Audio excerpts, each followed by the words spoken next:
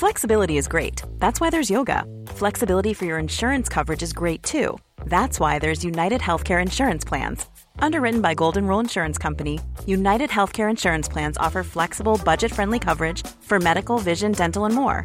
One of these plans may be right for you if you're, say, between jobs, coming off your parents' plan, turning a side hustle into a full hustle, or even missed open enrollment.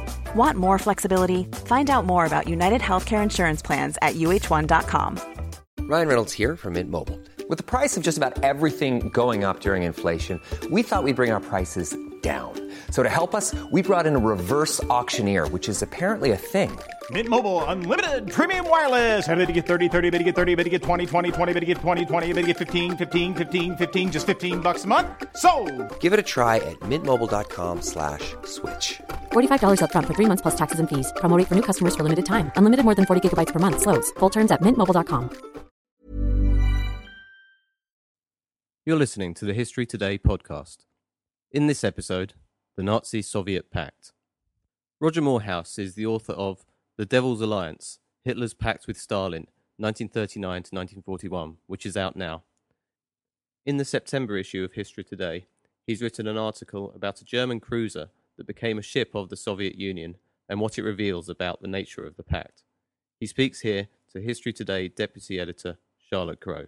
I want to start first, Roger, if I may, by asking you to talk a little bit about the pact itself, the Nazi-Soviet Pact, the Molotov-Ribbentrop Pact as it's known. It's the 75th anniversary this year, and a lot of people won't know an awful lot about it. Could you just give us an outline about why it's so crucial? Of course. The pact itself was just yet another non-aggression pact. There were many of them signed in the 1930s. It was very much the spirit of the age to sign a non-aggression pact with your neighbour.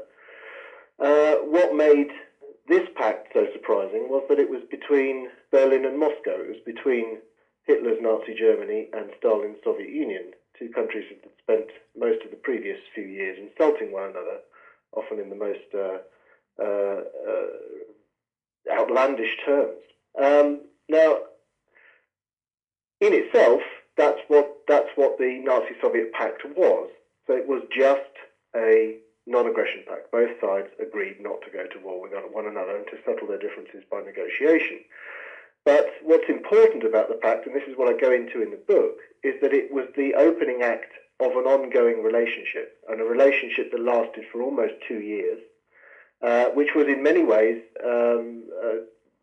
very much the same as an alliance. It wasn't a formal alliance, but it had many aspects which made it very close to an alliance. So that was the opening act in a relationship which included, for example, 4 economic treaties, a further political treaty, and of course the secret protocol, which is quite well known, the secret protocol to this pact, by which Hitler and Stalin divided up Eastern Europe between them. I think even from that very brief outline, it should be clear that this is actually a very important aspect of World War II. It's not just 7 chapters or 7 paragraphs of a treaty. This is actually the opening of a very important relationship in World War II. And what, in your view, was the motivation behind the pact, especially for Stalin? You've mentioned the economic thing and the territorial carve-up that both sides had in mind, obviously. Hitler's motivation is probably the most obvious, and it's more or less the one that we all understand it to be. Yeah. Hitler had effectively painted himself into a bit of a strategic corner by the late summer of 1939. And in a sense, the Nazi-Soviet Pact was a way for him to get out of that problem, out of that impasse that he found himself in, because it solved the problem of Poland. Poland was refusing to negotiate. It wasn't going to allow itself to be in any way partitioned or parceled up in the way that Czechoslovakia had been the previous autumn. So it was holding firm against Hitler and not allowing him to undermine it in sort of diplomatic ways. So he was painted into a corner, and in a sense, for him, the Nazi-Soviet Pact was a short-term solution to solve the problem of Poland, and it also, of course, solved the problem that he potentially faced in the event of war, which was that the British would as we did indeed try and do, use the weapon of the blockade against Germany. And if he has access to the raw material riches of the Soviet Union and beyond, he, as part of that arrangement, he has a way around the traditional British weapon of the blockade. So from Hitler's perspective, it's pretty clear, the conventional interpretation is more or less correct. What I think is much more interesting and much more important, as this book shows, is that Stalin's motivations are rather different from how they are generally understood. Conventionally, Stalin is understood to have, his motivation is defensive. So he is holding off Hitler in the knowledge that there will be an attack at some point. He is holding Hitler off, buying himself time, making this unnatural alliance because he knows at some point he's going to be attacked. So it's essentially defensive in nature. That's the traditional interpretation. Yes. That's the interpretation that Stalin himself gave after the war, immediately after the German attack in June 1941. The truth, I think, is rather more complex. And I think the Soviet Union is much more aggressive in its intentions in 1939 in making the pact. What I would suggest is that this is another chapter in the Soviet Union's efforts to effectively move west, to project itself and project its ideology westwards. This, of course, the Soviets had tried in 1920 with the invasion of Poland. They tried again and did very successfully in the aftermath of World War II, projecting communism all the way to the heart of Europe and the heart of Germany. So in a sense, I think it makes sense for us to see 1939 in the same way, is that Stalin is effectively turning Hitler westwards in the hope that Hitler would destroy not only himself, but also the Western imperialists in some grand climactic battle on the Western Front, after which Stalin is free to march west. I think that seems to be a logical explanation for Stalin's thinking, and indeed it's borne out. He says as much, as does Molotov. This is the thinking that they are going into the pact with in 1939. And you controversially suggest that in the failure of the pact, the Soviets were more damaged. At the end of the event, the Soviets were much more damaged by the connection because of the impact on the indelible stain on communism, as you put it. I agree. I think so. I think 1939 really has to rank as one of the sort of great red-letter years, if you like, in the history of communism, along with 1956, 1968, and then 1989. 1939 was, as far as the wider communist movement was concerned, this arrangement with Hitler was absolutely disgraceful. There were suicides amongst the wider communist movement because of the Nazi-Soviet Pact. It's hard to imagine now, but that was the case. So this was a massive shock for loyal communists throughout the world, who had to sort of come to terms with, and tell themselves that Stalin knew better. Stalin knew what he was doing. We just have to trust him. And many people just couldn't take that on board, that he would align himself with Hitler, who he'd been proclaiming to be his arch enemy.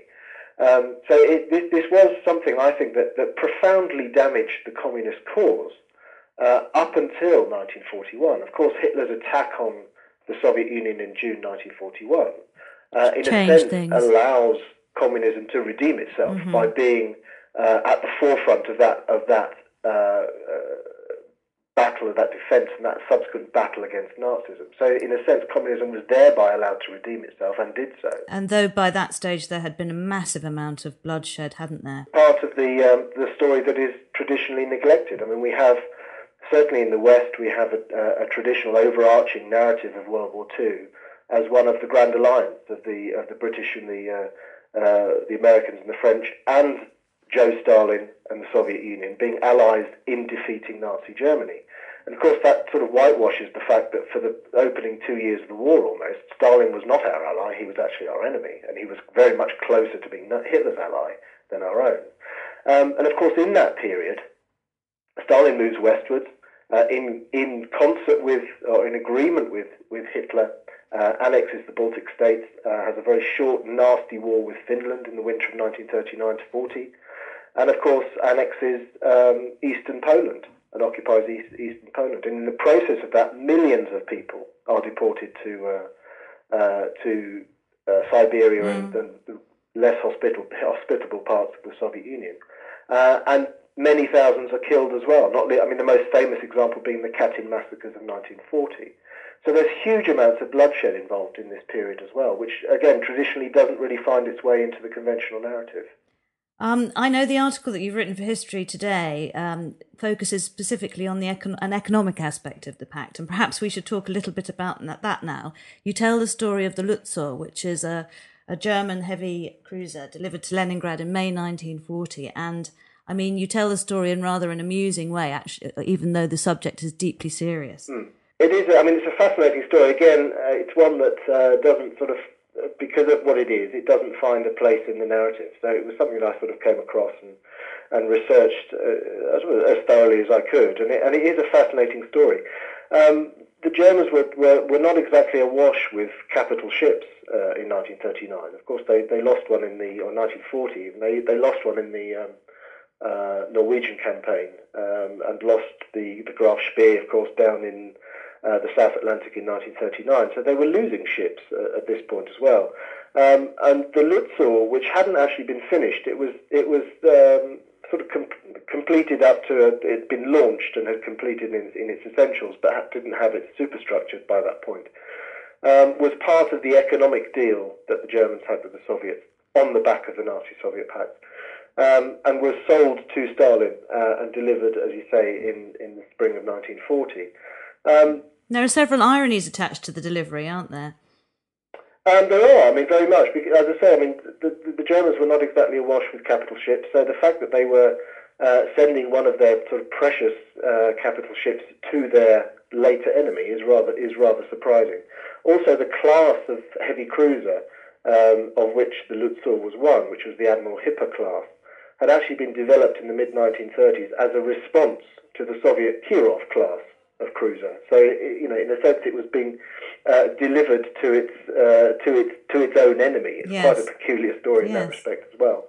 And the idea was that the Lutzor, which the Soviets renamed the Petropavlovsk, would be fitted out by Soviet workmen and engineers under German supervision. And that sort of progressed rather haltingly, that whole process, was rather difficult. It reflected the wider difficulties of the pact, actually, of the relationship. And it didn't sort of progress terribly well. By the the summer of 1941, it was sort of parked in a dock in Leningrad, and actually was then involved in the defense of Leningrad against the Germans in the late summer of 1941. So, peculiarly, this German-built ship, which was moored in Leningrad harbour, was then firing German-made shells at the Germans.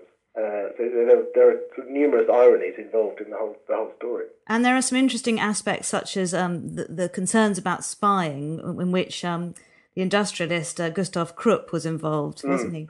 It's quite an interesting part of this story of the economic relationship, is that the Soviets appear to have treated the whole exercise as an opportunity for industrial spying, and sent large delegations of buyers west to essentially inspect every single German industrial installation that they could get their hands on, which was most. The Germans were very surprisingly accommodating in that respect, and the German delegations were not given reciprocal rights in the Soviet Union, peculiarly. So the Soviets were very cagey about allowing German industrialists and the technological experts into their own installations.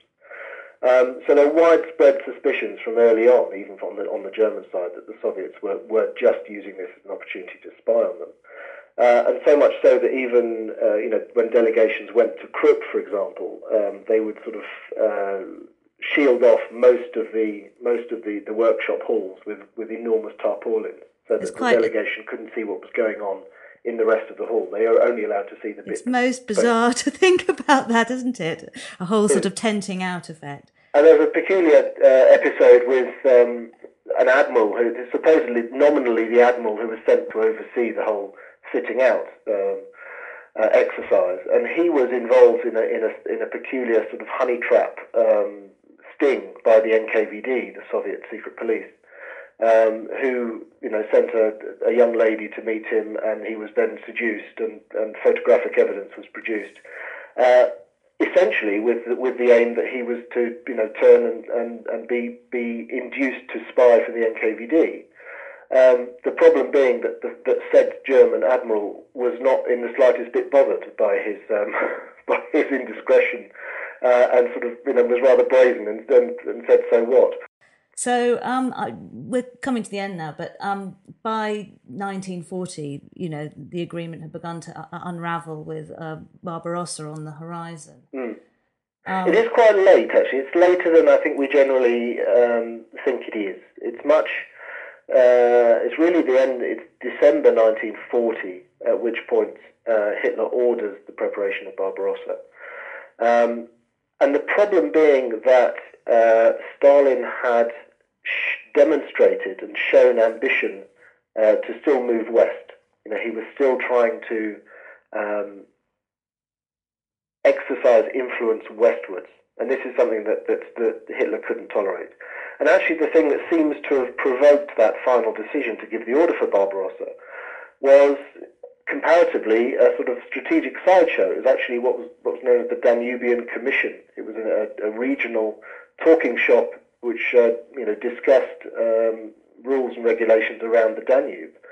And what upset Hitler was the obstructionist attitude of the Soviets at the Danubian Commission meeting that autumn, which actually broke up in acrimony in mid-December. And the day after it breaks up is the day that he orders the attack on the Soviet Union. So there's a sort of clear link that this frustration with Stalin's continued ambitions westwards is what actually is, for him, the final straw. There's no doubt that Hitler, always had the ambition that he wanted to attack the Soviet Union, occupy a large area of the Soviet Union.